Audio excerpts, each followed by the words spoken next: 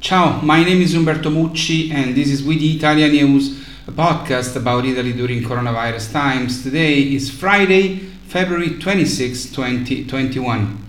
The data updated last night say that in Italy we have administered the first dose of the vaccine to 3,951,000 people, 6.51% of the population. 1,363,000 of them received the second dose too.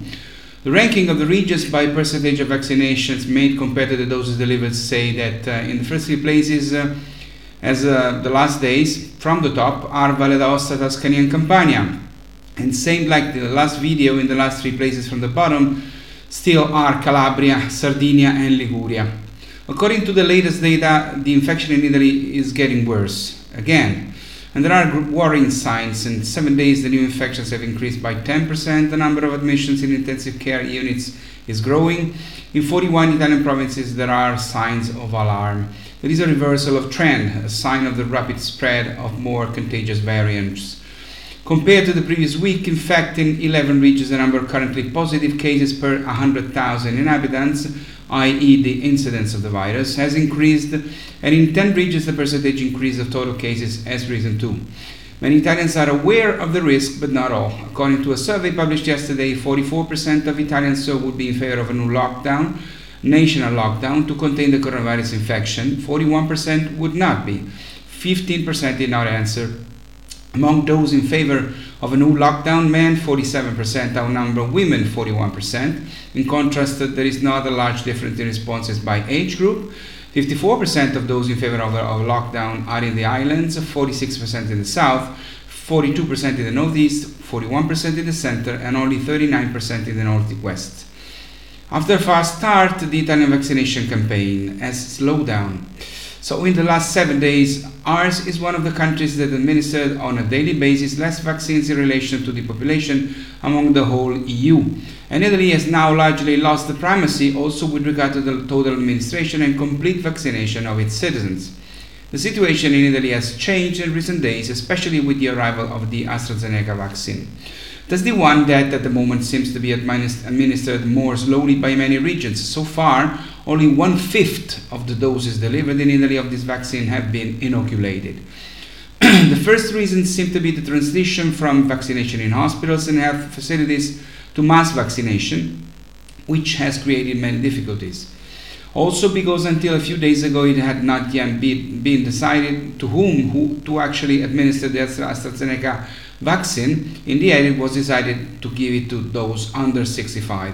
The suggestion is to inoculate this vaccine especially to school personnel and law enforcement officers, but at the moment most of the regions are behind on this data and each decides, however, in autonomy its vaccination strategy. If you look at the average number of daily vaccines administered in the world based on what happened in the last 7 days, calculating the rate of how many were made per 100 citizens, in Europe worse than Italy are only the Czech Republic, Belgium and Latvia. If you look at the total number of vaccines administered per 100 citizens, Italy is 18th out of 27 countries in the European Union.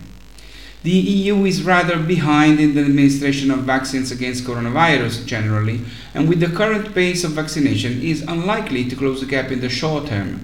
Delays and lower than expected supplies from vaccine manufacturers have put European countries in a bind, but the European lag has stemmed primarily from lengthy decision-making processes related to the need to get the governments of 27 different countries to agree on a single system for reserving and purchasing vaccines headed by the European Union. This solution has allowed to avoid that smaller countries with less bargaining power were left without vaccines, suffering the competition of the larger and better equipped ones, and at the same time has allowed to obtain lower prices, but sacrificing the speed of action. The increase in supplies expected in the coming months, made possible in part by the availability of new vaccines such as Johnson & Johnson's, should allow vaccination campaigns in Europe to accelerate. Let's hope so.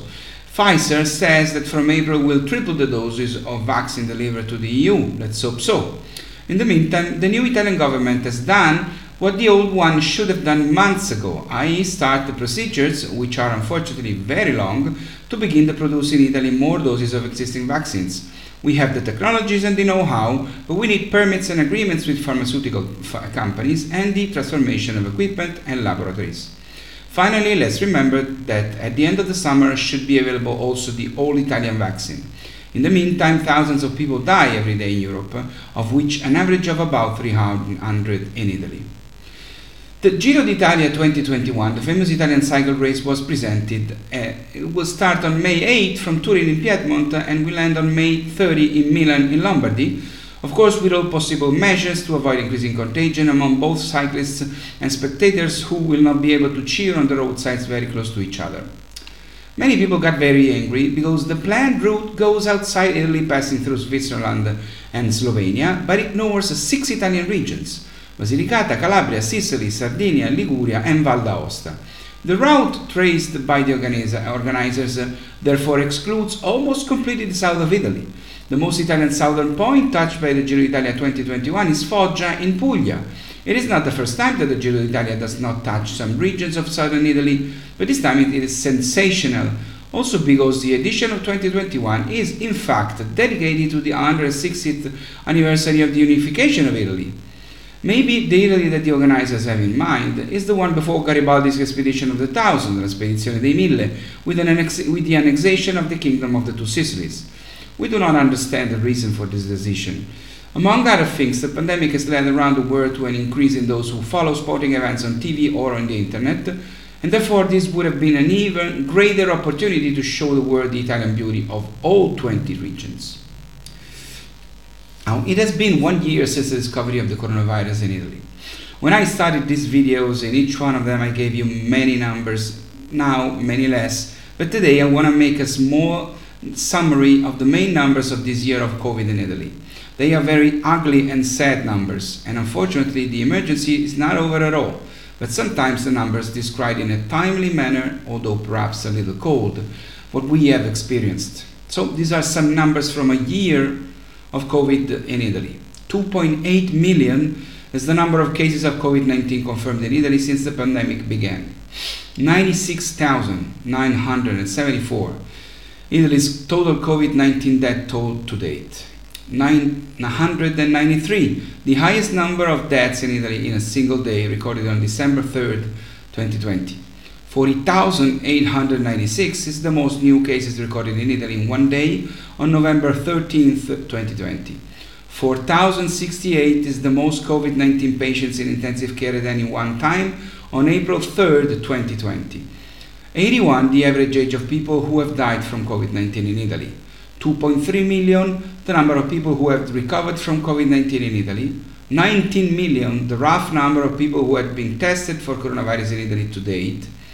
55 is the number of days Italy spent in full nationwide lockdown between March 10th and May 3rd, 2020. And finally, 6 p.m., the time at which people gathered to sing together from their windows, balconies and rooftops during the early days of lockdown. It's all for now. It's all for today. Today is Friday, so I'll see you next Monday. Please stay safe and stay healthy. My name is Umberto Mucci.